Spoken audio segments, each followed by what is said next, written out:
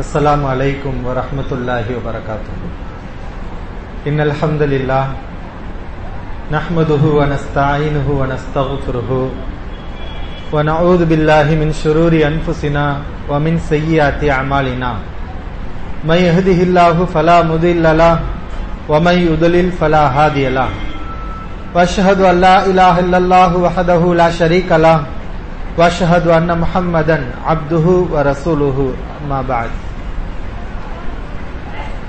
या अय्युहन्नास इत्तक़ू रब्बकुमुल्लज़ी खलक़कुम मिन नफ्सिन वाहिदा व खलक़ मिनहा ज़ौजहा व बस्स मिनहुमा रिजालन कसीरन व निसाअ वत्तक़ुल्लाहल्लज़ी तसाअलून बिही वल अर्हाम इन्नल्लाहा कान अलैकुम रक़ीबा।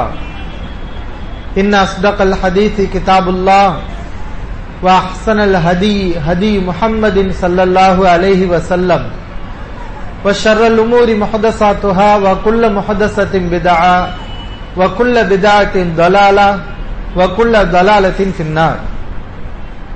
பேரன்பிற்கும் பெருமதிப்பிற்கும் உரிய எல்லாம் வல்ல அல்லாஹ்வின் நல்லடியார்களே, வல்ல ரஹ்மானின் வற்றா பெருங்கருணை நம் உயிரிலும் மேலான இறை தூதர் முஹம்மது நபி ஸல்லல்லாஹு அலைஹி வஸல்லம் அவர்கள் மீதும் அவர்களுடைய அன்பு தோழர்கள் தோழியர்கள் மற்றும் அல்லாஹ்வை நம்பிக்கை கொண்ட அனைத்து மூமினான ஆண் பெண்கள் அனைவரின் மீதும் என்றென்றும் உண்டாகட்டுமாக. எல்லாம் வல்ல அல்லாஹ்வின் நல்லடியார்களே, சில தினங்களுக்கு முன்னால் உச்ச நீதிமன்றம் முஸ்லிம்கள் தங்களுக்கிடையே செய்து கொள்ளக்கூடிய ஒரு காரியத்தை பற்றி ஒரு விதமான தீர்ப்பை அளித்தது. முத்தலாக் விவகாரம் என்று சொல்லி முத்தலாக் விஷயத்தில் ஒருவர் 3 தடவை தலாக் தலாக் என்று கூறினால் அவ்வாறு கூறியவர் கடுமையான குற்றத்தை செய்த ஒரு கிரிமினல், அவர்களுக்கு 3 ஆண்டு காலம் சிறை தண்டனை வழங்கப்படும் என்ற ஒரு புதுமையான சட்டத்தை உச்ச நீதிமன்றத்தின் ஆலோசனைப்படி இன்றைக்கு மத்தியில் ஆளக்கூடிய அரசாங்கத்தினர்கள் சட்டமாக பிறப்பித்திருக்கிறார்கள். மக்களவையில் இந்த கருத்தை முன்வைத்திருக்கிறார்கள். அன்பான சகோதரர்களே, இஸ்லாமிய மார்க்க சட்ட அடிப்படையில் முத்தலாக் என்று ஒரு மனிதன் சொன்னால் 3 தலாக் உடனே நிறைவேறுமா? ஒரே நேரத்தில் தலாக் தலாக் என்று சொன்னால் அது 3 தலாக்காக கருதப்படுமா? 3 தலாக்கும் நிறைவேறுமா? அவ்வாறு சொல்லியவன் நல்லவனா பாவம் செய்தவனா?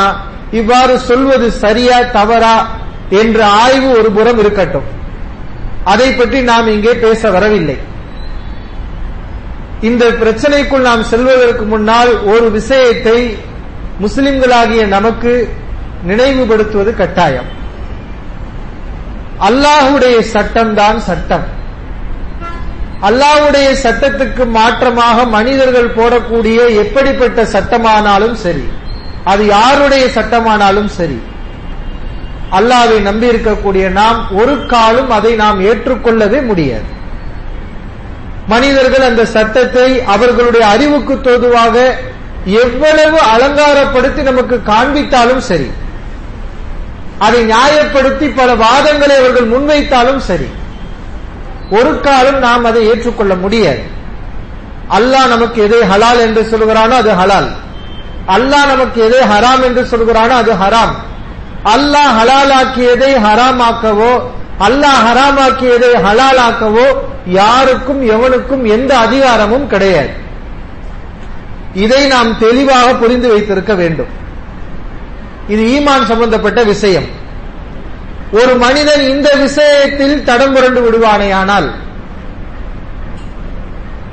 அல்லாஹ் ஹலாலாக்கியதை யார் வேண்டுமானால் ஹராமாக்கினால் பிரச்சனை இல்லை, அல்லாஹ் ஹராமாக்கியதை ஹலாலாக்கினால் ஹராமாக்கியதை ஹலாலாக்கினால் ஒன்றும் பிரச்சனை இல்லை என்ற ஒரு சிந்தனைக்கு ஒரு மனிதன் வந்து விடுவானேயானால் அவன் இஸ்லாமிய வட்டத்தை விட்டு வெளியேறிக் கொண்டிருக்கிறான், அவன் குர்ஆன் சுன்னாவை விட்டு வெளியேறி இருக்கிறான், அவன் ஒரு சரியான முஸ்லிம் இல்லை என்பதுதான் மார்க்கத்துடைய தீர்ப்பு. அல்லாஹ் திருமறை குர்ஆனிலே குறிப்பிடுகிறான். 5வது அத்தியாயம் 50வது வசனத்தில் அல்லாஹ் கூறுகிறான், வனஹ்கும் பைனஹும் பிமா அன்ஸலல்லாஹ், அல்லாஹ் இறக்கியபடி நீ தீர்ப்பு சொல், அல்லாஹ் இறக்கியபடி நீங்கள் தீர்ப்பு சொல்லுங்கள். வலா தத்தபி அஹ்வாஹும், அவர்களின் மனோ இச்சைகளை நீங்கள் பின்பற்றாதீர்கள். அல்லாஹ் சொல்லுகிறான், அல்லாஹ்வுடைய சட்டப்படிதான் நீங்கள் தீர்ப்பு சொல்ல வேண்டும். அல்லாஹ் என்ன தீர்ப்பை வழங்கினான், அந்த தீர்ப்பு தான் உங்களுக்கு தீர்ப்பு. இம்மார்க்கத்தை ஏற்றுக்கொள்ளாமல் நிராகரிக்கக்கூடிய நிராகரிப்பாளர்களின் மனோ இச்சையை நீ பின்பற்றாதே. அவர்கள் என்ன விரும்புகிறார்கள், என்ன நேசிக்கிறார்கள், அதை நீ கேட்காதே, அதை நீ செவிமடுக்காதே, அதை நீ கடைபிடிக்காதே. வஹ்தருஹும், அவர்கள் விஷயத்தில் எச்சரிக்கையாக இரு. அல்லாஹ் சொல்கிறார், அவர்கள் விஷயத்தில் நீ எச்சரிக்கையாக இரு. ஐயஃப்தினூக அன் பஅதி மா அன்ஸலல்லாஹு இலைக், அல்லாஹ் உனக்கு இறக்கிய சட்டங்களில் சில சட்டங்களில் உன்னை அவர்கள் ஃபித்னாவில் தள்ளி விடுவார்கள். சில சட்டங்களை விட்டு உன்னை அவர்கள் தடமுறச் செய்து விடுவார்கள். அல்லாஹ்வுடைய சட்டத்தை கடைபிடிக்க விடாமல் உன்னை திசை திருப்பி விடுவார்கள். எல்லா சட்டங்கள்ல கிடையாது, ஒரு சில சட்டங்களில் அல்லாஹ் அப்படி சொல்கிறான். வஹதர்ஹும், அவர்கள் விஷயத்துல கவனமாக இரு. தொழுகையை மாத்த மாட்டான், நோன்ப மாட்ட மாட்டான், ஜகாத்த மாத்த மாட்டான், ஹஜ்ஜ மாத்த மாட்டான். இப்படி பல விஷயங்களில் அல்லாஹ்வுடைய சட்டத்தை அவர்கள் மாற்ற மாட்டார்கள், உன்னை திசை திருப்ப மாட்டார்கள்.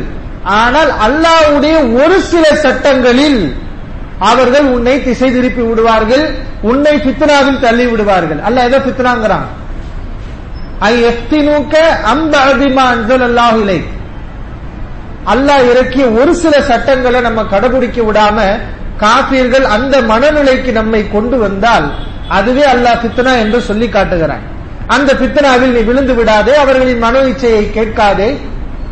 அல்லாஹ் கடுமையாக எச்சரித்து விட்டு அடுத்து சொல்கிறான், அஃபஹுக்குமல் ஜாஹிலியத்தி யபூன், இவர்கள் அறியாமை கால சட்டத்தையா இவர்கள் விரும்புகிறார்கள். வமன் அஹ்ஸனு மினல்லாஹி ஹுக்மா லிகௌமி யூகினூன், சிந்திக்கக்கூடிய மக்களுக்கு அல்லாஹ்வை விட அழகான சட்டத்தை சொல்லக்கூடியவன் யார், அல்லாஹ்வை விட அழகாக சட்டத்தை சொல்லக்கூடியவன் யார் என்று அல்லாஹ் ரப்புல் ஆலமீன் திருமறை குர்ஆனிலே கேட்கிறார். இது மாதிரியான வசனங்கள் திருமறை குர்ஆன்ல நிறைய இருக்கிறது. அல்லாஹ்வுடைய சட்டத்தை மாற்ற யாருக்கும் அருகதை இல்லை.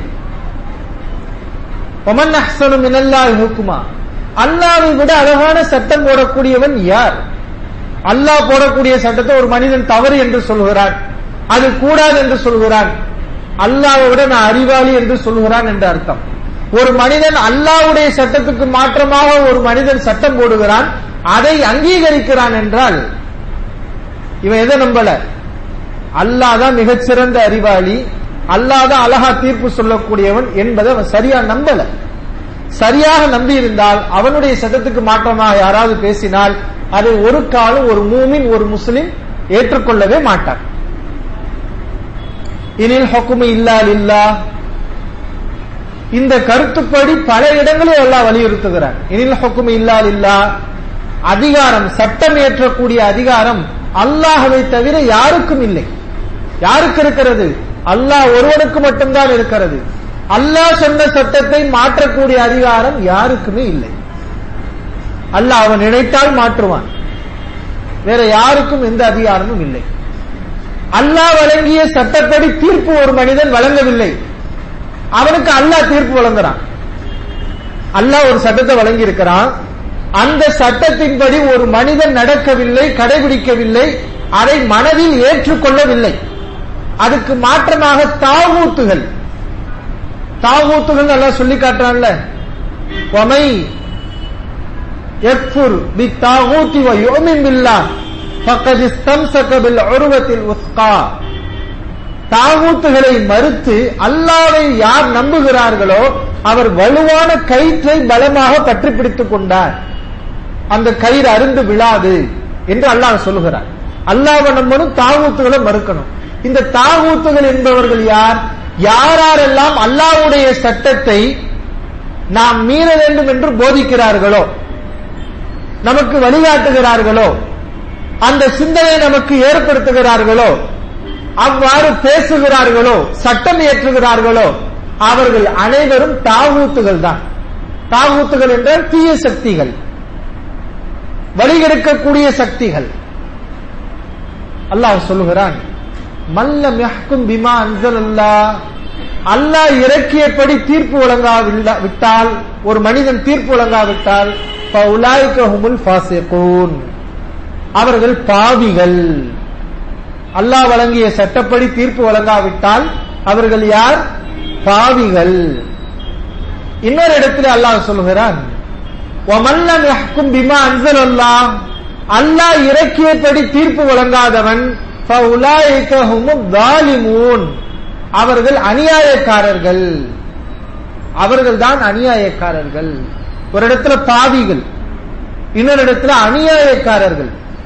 அநியாயம் என்றால் அல்லாஹ் எங்க வைக்கணுமோ அங்க வைக்காம, மற்றவர்களை எங்க வைக்கணுமோ அங்க வைக்காம இடம் மாற்றி அக்கிரமம் செய்தவர்கள், அந்தஸ்துகளை மாற்றி கொடுத்தவர்கள், அவங்க தான் அநியாயக்காரர்கள்.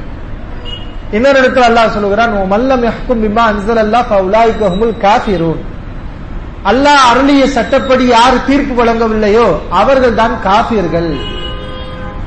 ஆக காஃபிர்களும் இருக்கிறார்கள், அல்லாஹ்வுடைய சட்டத்தின்படி தீர்ப்பளிக்காதவர்கள், அல்லாஹ்வின் சட்டப்படி தீர்ப்பளிக்காத பாவிகளும் இருக்கிறார்கள், அல்லாஹ்வின் சட்டப்படி தீர்ப்பளிக்காத அநியாயக்காரர்களும் இருக்கிறார்கள். இப்படி பல இடங்களில் அல்லாஹ் ரப்புல் ஆலமீன் அவன் சட்டப்படிதான் தீர்ப்பு வழங்க வேண்டும். அதற்கு மாற்றமாக எந்த தீர்ப்பும் ஒரு மூமின் மனதளவுல கூட அங்கீகரிக்கவே கூடாது. அதிகபட்சமா மனசுலையாவது வெறுத்து ஒதுக்கிடணும். இந்த அடிப்படையை திருமறை குர்ஆனும் நபி ஸல்லல்லாஹு அலைஹி வஸல்லம் அவர்களுடைய சுன்னாவும் நமக்கு சொல்லித் தருகிறது. நபி ஸல்லல்லாஹு அலைஹி அவர்கள் சொன்னார்கள், அல்லாஹ்வுடைய வேதத்தில் இல்லாத தீர்ப்பை ஒரு மனிதன் வழங்குவதற்கு என்ன உரிமை இருக்கிறது? குல்லு ஷர்த்தின் லைஸ ஃபீ கிதாபில்லாஹ் ஃபஹுவ பாத்தில், அல்லாஹ்வுடைய சட்டத்துக்கு மாற்றமாக ஒரு மனிதன் போடக்கூடிய சட்டங்கள் அனைத்துமே பாத்திலானவை, தப்பானவை, நிராகரிக்கப்பட வேண்டியவை என்று நபி ஸல்லல்லாஹு அலைஹி வஸல்லம் அவர்களும் கூறினார்கள். இந்த ஹதீஸ் சஹீஹுல் புகாரியிலே பதிவு செய்யப்பட்டிருக்கிறது. இவ்வளவு விஷயங்கள் நம்ம ஏன் இங்க சொல்லி காட்டுறோம் தெரியுமா? இப்போது நடக்கக்கூடிய பிரச்சனை என்ன? 3 முறை தலாக் தலாக் என்று சொன்னால் அவ்வாறு சொன்னவன் 3 ஆண்டு காலம் சிறை தண்டனை அனுபவிக்க நேரிடும் என்று ஒரு புது சட்டத்தை போட்டிருக்கிறாங்க. அவ்வாறு தலாக் சொல்லலாமா சொல்லக்கூடாதா, சொல்றது சரியா தப்பா, சொன்னா நடக்குமா நடக்காதா, அது 2வது விஷயம். இப்ப முதல்ல நம்ம சிந்திக்க வேண்டிய விஷயம் என்ன தெரியுமா? இவ்வளவு காலம் ஒரு சில விஷயங்களை நம்முடைய அரசியல் அமைப்பு சட்டம் முஸ்லிம்களுக்கு அவர்களுடைய உரிமையிலே விட்டிருந்தது. அதுல நாங்க தலையிட மாட்டோம், அரசாங்கம் தலையிடாது, கோர்ட்டு தலையிடாது, காவல்துறை தலையிடாது, கவர்மெண்ட் தலையிடாது. ஒரு சில விஷயங்கள், எல்லா விஷயங்கள் இல்ல, ஒரு சில விஷயங்கள், திருமணம், விவாகரத்து முறை, வாரிசுரிமை சட்டம், அது மாதிரி வக்ஃபுடைய சொத்து, இப்படி ஒரு குறிப்பிட்ட 4 விஷயங்களை மாத்திரம் முஸ்லிம்களுடைய விருப்பத்திலே அரசாங்கம் விட்டு இந்த விஷயங்களை நீங்க உங்களுக்குள்ள முடிவு பண்ணிக்கலாம். திருமணம் நம்மளா பார்த்து ஜமாத்துல முடிச்சுக்கிட்டா பிரச்சனை இல்லாத அங்கீகாரம் நாட்டுல. அது மாதிரி விவாகரத்தும் இருந்தது. இன்றைக்கு இப்படி ஒரு சட்டத்தை போட்டிருக்கிறாங்க. இதை விளங்காதவர்கள் நிறைய பேர் என்ன செய்யறாங்கன்னா, நம்முடைய சமூகத்துல கூட ஆமா ஒரு தடவை 3 தடவை தலாக் தலாக் என்று சொல்றது சரியா தப்பு தானே, அதுக்கு மாத்தமா அதுக்கு எதிராக கவர்மெண்ட் ஒரு நடவடிக்கை எடுத்துட்டு போகுது, இதையே நாம எதிர்க்கணும் என்ற சிந்தனையில ஒரு சாரார், நிறைய தீமைகள் சின்ன சின்ன விஷயங்களை எல்லாம் பெரிதுபடுத்தி பேசக்கூடிய சாரார்கள் கூட இந்த விஷயத்தை கண்டும் காணாமல் இருக்கிறாங்க. அது தப்பு தானே, அதுக்கு எதிராக பேசுறாங்க, பேசிட்டு போறாங்க, அதுக்கு எதிராக அரசாங்கம் ஒரு சட்டம் போட்டுட்டு போகுது. மார்க்க சிந்தனை இல்லாதவர்கள், சில உலக இவ்வாறு சட்டம் போடக்கூடியவர்களை பற்றிய முழுமையான தெரிவு இல்லாதவர்கள் அவங்க என்ன செய்யறாங்கன்னா, ஆமா இது பெண்களுக்கு பாதுகாப்பான ஒரு சட்டம் என்று அதை போற்றி பேசக்கூடிய நிலையை நம்ம பார்க்கிறோம். ஆனா உண்மையிலே சகோதரர்களே, இத பார்க்கும்போது நமக்கு ஒரு பழமொழி தான் ஞாபகத்துக்கு வருகிறது. ஓனாய் நினைகிறது என்று, ஆடு நினைகிறது என்று ஓனாய் கவலைப்பட்டதுன்னு சொல்லுவாங்கல்ல. ஐயோ ஆடு நினையுது அப்படின்னு என்ன கவலைப்படுச்சான்? ஓனாய் கவலைப்படுச்சான். ஓனாய்க்கு என்ன அக்கறை ஆட்டு மேல? அதுக்கு ஆட்டு மேல அக்கறை இல்ல. ஆடை வாழ வைக்க வேண்டும் என்பது அக்கறை அல்ல, அதை நம்ம சாப்பிடணுங்கிற அதனுடைய குரூர புத்தி. அதே மாதிரிதான் இன்றைக்கு ஆட்சி செய்யக்கூடிய இந்த மோடி அரசாங்கம், RSS சிந்தனை உள்ளவர்கள், பிஜேபி அரசாங்கம் முஸ்லிம் பெண்களுக்கு நன்மை தருவதற்காக இந்த சட்டத்தை போடவே இல்லை. அது நோக்கமே இல்லை. இதனால முஸ்லிம் பெண்களுக்கு நன்மையும் கிடையாது, இஸ்லாமிய சமூகத்துக்கு நன்மையே இல்லை. ஆனால் நாங்கள் முஸ்லிம்களை பாதுகாக்கிறோம், இஸ்லாமிய பெண்களுக்கு நாங்கள் நன்மை செய்கிறோம். இவர்கள் இஸ்லாமிய பெண்களுக்கு நன்மை செய்வதாக இருந்தால் எத்தனை விஷயங்கள்ல இஸ்லாமிய பெண்கள் இவர்களாலே பாதிக்கப்பட்டிருக்கிறார்கள், கலவரங்களால். அவர்களுக்கெல்லாம் இவர்கள் இன்னும் சரியான நேர்மையான தீர்ப்பை வழங்கவில்லை. இந்திய அரசாங்கத்தால் நியமிக்கப்பட்ட சச்சார் கமிட்டி போன்ற பல அறிக்கைகள் அரசாங்கத்திடம் சமர்ப்பிக்கப்பட்டு முஸ்லிம்கள் பாதிக்கப்பட்டிருக்கிறார்கள், பலவீனர்களாக இருக்கிறார்கள், அவர்களுக்கு அரசாங்கம் இந்த விஷயங்கள்லாம் செஞ்சு கொடுக்கிறது கடமை என்றெல்லாம் அறிக்கையும் தாக்கல் பண்ணியிருக்கிறாங்க. நீ இந்த சமூகத்தின் மீது அக்கறை உள்ளவனா இருந்தா முந்திக் கொண்டு இதெல்லாம் நீ செய்யணும். ஆஹா, நம்ம நியமிச்சோம், அரசாங்கம் நியமிச்சிச்சு, அந்த நீதிபதிகளே நமக்கு என்ன செஞ்சிருக்காங்க, இப்படி அறிக்கை கொடுத்திருக்கிறாங்க, முஸ்லிம்கள் பலகீனமா இருக்கிறாங்க, உங்களுக்கு இடஒதுக்கீடு தேவை, இந்த இந்த விஷயங்கள்ல அவங்களுக்கு அநீதி இழைக்கப்பட்டிருக்கு, அதெல்லாம் நம்ம சரி செய்யணும் முந்திக் கொண்டு அதை நீ செஞ்சிருக்கணும். அதெல்லாம் செய்ய வைக்கல. முத்தலாக் என்று அதை எடுத்திருக்கிறத பார்க்கிறோம். இதனுடைய நோக்கம் இவர்களுடைய வண்டவாளங்களை புரிந்தவர்களுக்கு நல்ல தெரியும். இவர்கள் முஸ்லிம்களுக்கு தரப்பட்டிருக்கின்ற அந்த பொது சிவில் சட்டத்தை உடைப்பதற்காக வரக்கூடிய ஒரு முயற்சி தான் இந்த முத்தலாக் பிரச்சனை, வேற எதுவுமே கிடையாது. பொது சிவில் சட்டத்தை கொண்டு வர பார்க்கிறாங்க. இனிமே முஸ்லிம்கள் திருமணமா, அது எல்லாருக்கும் என்ன சட்டமோ அதுதான் சட்டம். விவாகரத்தா, உங்க குர்ஆன்ல சொல்லப்பட்டிருக்க விவாகரத்து அதெல்லாம் கிடையாது. இந்திய அரசாங்கத்தில் என்ன சட்டமோ எல்லாருக்கும் அதுதான் உங்களுக்கு சட்டம். வாரிசுரிமையா, இப்படி எல்லா விஷயத்திலையும் மூக்கை நுழைத்து முஸ்லிம்களுக்கு வழங்கப்பட்டிருக்கின்ற சில விசேஷமான சட்டங்களை, உரிமைகளை பறிப்பதுதான் இவர்களுடைய மிக முக்கியமான நோக்கமாக இருக்கிறது.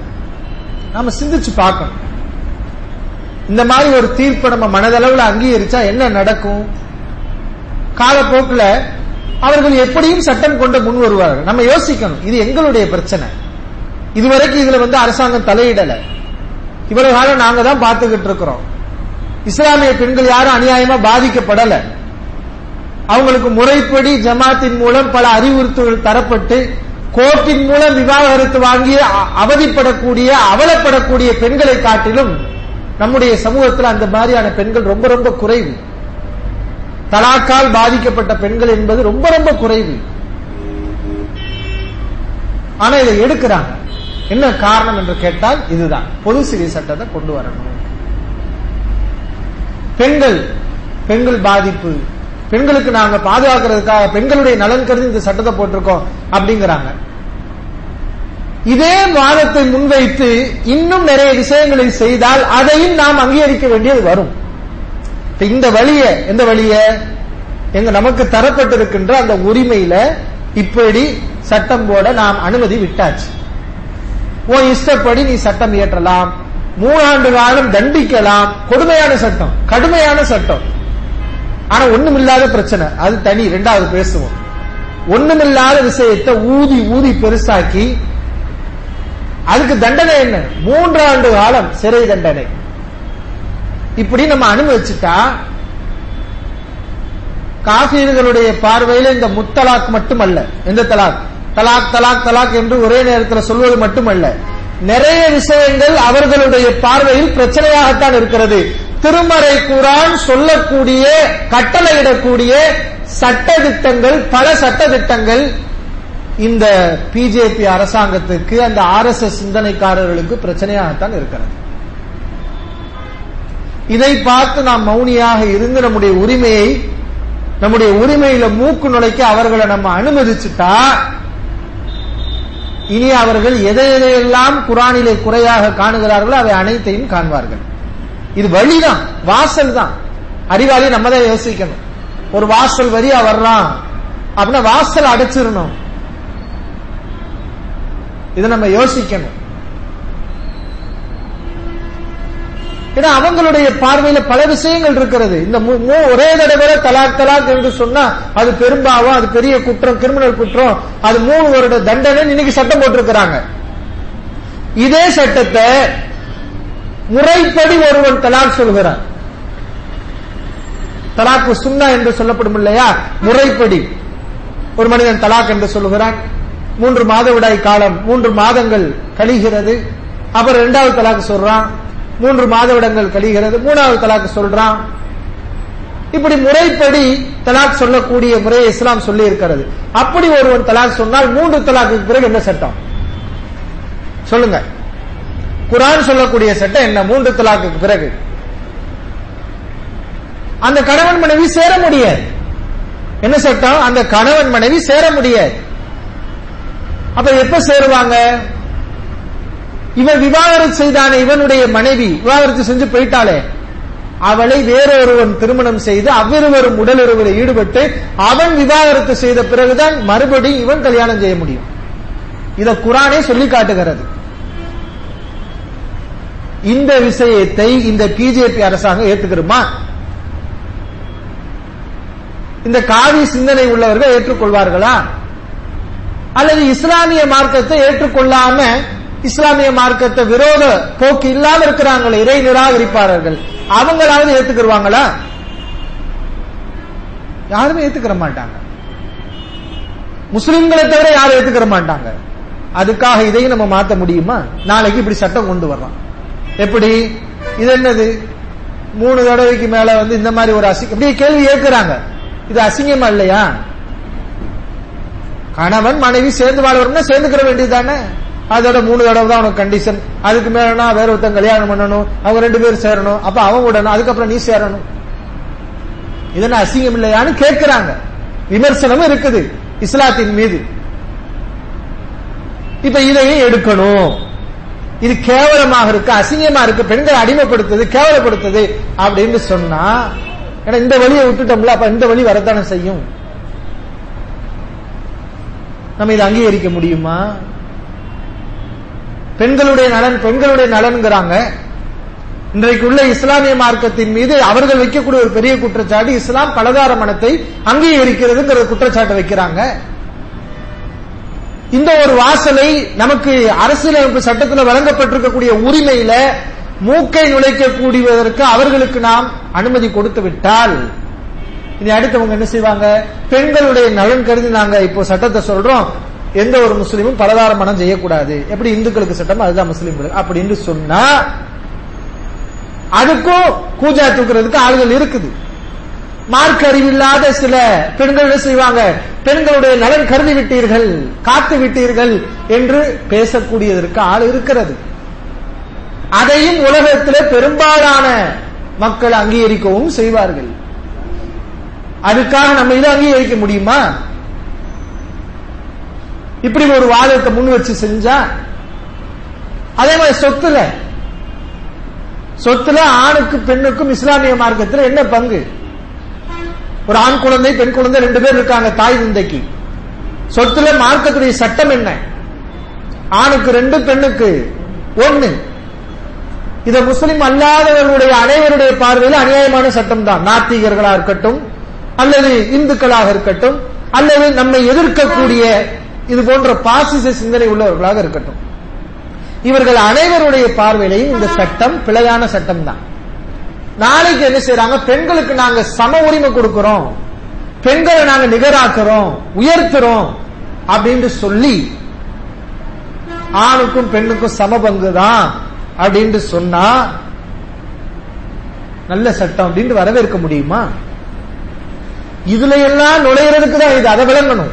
ஏன்னா அவர்களுடைய தேர்தல் பிரச்சாரத்தில் அவர்கள் சொன்ன ஒரு முக்கியமான வாக்குறுதி என்ன தெரியுமா? நாங்கள் ஆட்சிக்கு வந்தால் பொது சிவில் சட்டத்தை உருவாக்குவோம். இது இந்த வாரிசுரிமை சட்டத்தை உடைச்சிருவோம், இந்த விவாகரத்து முறையை உடைச்சிருவோம், திருமண முறையை உடைச்சிருவோம், வக்ஃப் முறையை உடைச்சிருவோம், எல்லாத்தையும் உடைச்சிருவோம். அது என்ன உனக்கு உரிமை? அதுதான் அவர்களுடைய திட்டம். அந்த திட்டத்துக்காகத்தான் அவர்கள் இப்போது குழி தோண்டி இருக்கிறார்கள். அதை நம்ம போய் விழுந்துடக்கூடாது. இஸ்லாமியர்களுடைய பங்கு என்னன்னா, இந்த தலாக் நடக்குமா நடக்காதா, சரியா தப்பாங்கிற அந்த வாதத்தை ஓரம் தள்ளிட்டு இத பேசுறதுக்கு நீ யார்? எங்களுக்கு வழங்கப்பட்ட உரிமையில நீ ஏன் கை வைக்கிற? இதை நாங்க பேசி தீர்த்துக்கிறோம் என்று இந்த சட்டத்தை நிராகரிப்பது, இதற்கு எதிராக குரல் கொடுப்பது, அதுதான் நமக்கு பாதுகாப்பு, அதுதான் நமக்கு சிறந்தது. அன்பான சகோதரர்களே, இதுல முஸ்லிம்களை வதைப்பதும் அடங்கி இருக்கிறது. என்ன சட்டம் போட்டிருக்கிறாங்க? ஒருவன் 3 தடவை தலாக் தலாக் தலாக் என்று சொன்னா, மனைவி விவாகரத்து பண்ணா அவனுக்கு 3 ஆண்டு காலம் சிறை தண்டனையா. அப்ப இந்த சட்டம் யாருக்கு மட்டும்தான் அமலாகும்? முத்தலாக்கு சொன்னா உனக்கு இந்த தண்டனை சொன்னா, இது இஸ்லாமிய சமூகத்தில் உள்ளவனுக்கு மட்டும்தான் இந்த தண்டனை கிடைக்கும், வேற யாருக்கும் இந்த தண்டனை இல்லை. அதை நம்ம புரியணும். சரி, இந்த தண்டனை நியாயமானதா? 3 ஆண்டு கால சிறை தண்டனை எப்படி நியாயம்? ஒரு மனிதன், அவனுக்கு மனைவியை பிடிக்கல, அவன் விவாகரத்து பண்றான், அவன் 3 தடவை பண்றான், 30 தடவை பண்றான், 3000 தடவை பண்றான், உனக்கு என்ன வந்துச்சு? அவளை அவன் அடிச்சான், கொலை செஞ்சான் அப்படின்னா நீ சொல்லு. அவன் எனக்கு பிடிக்கல, நான் உன்னை விவாகரத்து பண்றேங்கிறான். அவன் 3 தடவை பண்ணா என்ன, 1 தடவை பண்ணா என்ன, 3000 தடவை பண்ணா உனக்கு என்ன? அது அவன் ரைட்ஸ், அவனுக்கு பிடிக்கல, அவன் பாதிக்கப்படுவான். விவாகரத்தினாலே பாதிப்பு இருக்கத்தான் செய்யும். அது ஆணுக்கும் உண்டு, பெண்ணுக்கும் உண்டு. இஸ்லாம் அந்த பாதிப்பை இரு தரப்பிலையும் இருக்குது என்பதை ஒத்துக்கொள்கிறது. ஒரு பெண் விவாகரத்து பண்ண அதுக்கு இஸ்லாமிய மார்க்கத்தில் உரிமை இருக்கா இல்லையா? இருக்குது. குலாவோட உரிமை இருக்கா இல்லையாங்க? இருக்குது. பெண்ணுக்கு விவாகரத்து உரிமை இஸ்லாம் வழங்கி இருக்கு. அப்ப ஒரு ஆண் பாதிக்கப்படுவானா இல்லையா? அந்த பெண்ணை அவன் விரும்பிக்கிட்டு இருக்கிறான். ஒருத்தி வந்து சொல்றா எனக்கு இவன் வேண்டாங்கிறா. இப்ப இவன் பாதிக்கப்படுறானா இல்லையா? அப்ப இவளை பிடிச்சு ஜெயில தள்ளுவியா நீ? விவாகரத்து என்றாலே பாதிப்பு இருக்கத்தான் செய்யும். அது பெண் தரப்புல இருக்கும், ஆண் தரப்புல இருக்கும், 2 தரப்புல இருக்கும். சரி, இந்த சட்டத்தை பாருங்களேன் நீங்க. ஒரு மனிதன் வந்து 1 தலாக் விட்டு விவாகரத்து பண்றான், 1 தலாக் விட்டு விவாகரத்து பண்றான், 3 தலாக் சொல்லல. அப்ப அவ பாதிக்கப்பட மாட்டாளா? இனிமே எனக்கு தேவையில்லை, உன்னை நான் விட்டுறேன். 3 தலாக் சொல்லலப்பா, 1 தான் சொல்றான், வேண்டாம் விவாகரத்து பண்றான். உறவு முறிஞ்சு போச்சு, இவன் வேற கல்யாணம் பண்ணிட்டான். இப்ப இவ பாதிக்கப்பட மாட்டாளா? என்னத்தை யோசிக்கிறாங்கன்னு தெரியல. அப்ப பாதிப்பு இருக்கத்தான் செய்யும். அது அவன் உரிமை. எனக்கு 3 சாய்ஸை அவன் பயன்படுத்துறான். அது நடக்குமா நடக்காதுங்கிறது 2வது. அவன் 3 சாய்ஸையும் பயன்படுத்துறான். தலாக் தலாக் தலாக், எனக்கு நீ தேவையே இல்லை அப்படின்னு சொன்னா அவன் தேவையில்லைன்னு ஒதுக்கி இருக்கிறான். அவ்வளவுதான். இவ அவனை ஒதுக்குற மாதிரி அவன் இவளை ஒதுக்கி இருக்கான். அவ்வளவுதான். இதுல அவனை தண்டிக்கிறதுக்கு என்ன விஷயம் இருக்குது? 3 வருஷம் குடிச்சு அவனை தண்டிக்கிறதுக்கு என்ன விஷயம் இருக்குதுங்கிற, என்ன மேட்டர் இருக்குது? இது அறிவுள்ளவங்க சிந்திச்சு பார்க்கணும். இது ஒரு போலி வேஷம். இதுக்கும் தலாக்கே ஆம்பளை பண்ணக்கூடாதுன்னு சொல்றதுக்கு வித்தியாசம் இல்லை. அந்த சிந்தனை தான் இங்க இருக்குது. நம்ம யோசிச்சு பார்க்கணும். ஒரு போலியான ஒரு வார்த்தையை கொண்டு வர்றாங்க. அன்பான சகோதரர்களே, அல்லாஹ்வின் நல்லடியார்களே, ஒரு விஷயத்தை நம்ம சிந்திச்சு பார்க்கணும். உமர் ரலியல்லாஹு அன்ஹு அவர்கள் ஒரு சட்டத்தை கொண்டு வந்தாங்க. மக்கள் அவசரப்படக்கூடிய, மக்கள் நிதானத்தை கடைபிடிக்க வேண்டிய விஷயத்தில் அவசரப்பட்டுக்கிட்டு இருக்கிறாங்க. தலாக் தலாக் என்று சொல்லி அவசரப்பட்டுக் கொண்டிருக்கிறார்கள். அவர்கள் சொன்ன மாதிரியே 3 தலாக்கை நாம் அமல்படுத்தி விட்டால் அவர்களுக்குத்தான் கஷ்டமா போகும், அவர்களுக்குத்தான் அது கஷ்டமா போகும் அப்படின்னு சொல்லி பிறகு அவங்க என்ன செஞ்சாங்க, அமல்படுத்தினாங்க அப்படிங்கறத நம்ம ஹதீஸ்கள்ல பார்க்கிறோம். இந்த முத்தலாக்க அவங்க அமல்படுத்தினாங்க அப்படிங்கறத நம்ம பார்க்கிறோம். இஸ்லாமிய பார்வை என்ன தெரியுமா? இந்த தலாக்ல ஒரு மனிதன் தலாக் விடுகிறான் என்றால் ஒரு பெரிய பாவம், அது குற்றம், அதை செய்யக்கூடாது. மீறி ஒருவன் மறுபடியும் அந்த தப்பை செய்யறான்னா அவனுக்கு சான்ஸ் வழங்கி இருக்குது இஸ்லாம். 3 தடவை தான் சான்ஸ். எதுக்கு அல்லாஹ் இந்த சான்ஸ் வழங்குறான்? அதை நம்ம யோசிச்சு பார்க்கணும். உலகத்துல எங்கேயுமே இந்த மாதிரி சான்ஸ் எல்லாம் கிடையாது. நீ விரும்பினா சேர்ந்துக்கோ, விரும்பினா பிரிஞ்சுக்கோ, விரும்பினா சேரு, விரும்பினா பேரு, இப்படிதான் இருக்கு. ஆனா அல்லாஹ்வுடைய சட்டத்துல 3 தடவை தான் உனக்கு தலாக். அதுக்கு மேல உனக்கு சான்ஸே கிடையாது. ஏன் அல்லாஹ் அப்படி சட்டம் போட்டிருக்கான்? அதுக்கப்புறம் வேற ஒரு விஷயத்தை அல்லாஹ் சொல்றான். எதுக்கு அல்லாஹ் அப்படி சட்டம் போட்டிருக்கிறான்? இத பெண்கள் பாதிப்பு என்பது ஒரு பகுதி, அது இருக்கட்டும். அது விவாகரத்து என்றாலே 2 பக்கமும் இருக்கத்தான் செய்யுது, அது இருக்கட்டும். ஆனா இதுல மெயின் விஷயம் என்ன தெரியுமா? தலாக் நடக்க கூடாது என்பதற்காக அல்லாஹ் போட்ட சட்டம் தான் இது. எது? 3 தடவை தான். அதுக்கு மேலனா உன் பொண்டாட்டி உனக்கு கிடைக்கவே மாட்டான். இந்த மாதிரி ஒரு நிலைக்கு போக வேண்டியது வரும் என்று சொல்லும் போது ஈமான் உள்ளவனுக்கு என்ன செய்யும்னா தலாக்கா பயப்படுவான், நடுங்குவான், அதை பத்தி பேச மாட்டான். அதுக்காகத்தான் அல்லாஹ் என்ன செஞ்சிருக்கான், இப்படி சட்டம் போட்டான். அதை விளங்கணும். நம்ம இதை விளங்க மாட்டான். ஈமான் இல்லாதவர்களுக்கு இது விளங்காது. எதுக்கு இப்படி அசிங்கமான சட்டம்? சேர்ந்துக்கிற வேண்டியதானே, பிரிஞ்சுக்கிற வேண்டியதான். அப்படி இந்த மார்க்கத்துல கிடையாது. நீ இஷ்டப்படி வெட்டி விடுறதுக்கு சேர்றதுக்கும் கிடையாது. இது விளையாட்டல்ல, திருமணம். ஒரு 3 தடவை தான் உனக்கு வாய்ப்பு, அதுக்கு மேல இந்த வாய்ப்பு கிடையாது. இந்த மாதிரி ஒரு நிலை இருக்குது அப்படின்னு சொல்லுது. ஏன்னா விவாகரத்து என்பதை பயங்கரமாக ஒரு பெரிய ஒரு பாரதூரமான விஷயமாக ஒரு மனுஷனுக்கு புரிய வைக்கணும்னா இது அவனுக்கு சொன்னாதான் புரியும். 4 பேர் வருவான், சொல்லிட்டேன் தலாக் சொல்லிட்டேன், 3 தடவை சொல்லிட்டேன், இப்படி சொல்லிட்டேன், உன் மனைவி உனக்கு கிடைக்க மாட்டான்னு சொன்னாதான் அப்ப நேரத்துல அவனுக்கு தெரியும். அடுத்த கல்யாணம் பண்ண தலாக் விடுவானா? இப்படி ஒரு மனுஷன் பதறி போனவன் அடுத்த கல்யாணத்துல அவன் தலாக் விடுவானா? இதை பார்த்தவன் ஊர் உலக மக்கள்ல உள்ளவங்களா அடுத்து யாராவது மனைவியை தலாக் பண்ணுவாங்களா? இஸ்லாம் அப்படித்தான் இந்த தலாக் என்பதை ஒழிச்சது. உமர் ரலியல்லாஹு அவங்க அப்படித்தான் ஒழிச்சாங்க. சில கடுமையான சட்ட திட்டங்கள் அதெல்லாம் இன்னைக்கு நம்ம பார்க்கும்போது அது நம்ம நடைமுறைக்கு ஒத்து வராத மாதிரி ஒரு பாரதூரமான ஒரு விஷயம் மாதிரி அது தெரியலாம். ஆனால் இது சமூகத்தை பக்குவப்படுத்துவதற்காக போடப்பட்ட சட்டங்கள் தான் இதெல்லாம். மற்றபடி பெண்களை வதைப்பதற்காகவோ ஆண்களை நோவினை செய்வதற்காகவோ சேர்ந்து வாழக்கூடியவங்களை பிரிச்சு விடணுங்கிறதுக்காகவோ போடப்பட்ட சட்டங்களே கிடையாது. எனவே அன்பான சகோதரர்களே, அல்லாஹ்வின் நல்லடியார்களே, நாம் சிந்திக்க வேண்டும். இது மாதிரியான குழப்பவாதிகள் அவர்களுடைய சதிவலைகளில் நாம் சிக்கிவிடக் கூடாது. நம்முடைய உரிமையை நாம் விட்டுக் கொடுக்க கூடாது. எல்லாம் வல்ல இறைவன் அல்லாஹ்வுடைய சட்டத்தின்படி வாழ்ந்து, அல்லாஹ்வுடைய சட்டமே நமக்கு சட்டம், அல்லாஹ் எதை நமக்கு சரியான சிந்தனையாக போதிக்கிறானோ அதுவே நம்முடைய சிந்தனை என்று வாழக்கூடிய நன்மக்களாக அல்லாஹ் ரப்புல் ஆலமீன் நம் அனைவரை மாக்கி அருள் புரிவானாக. வாஹிரு தாவானா அல்ஹம்துலில்லாஹி ரப்பில் ஆலமீன்.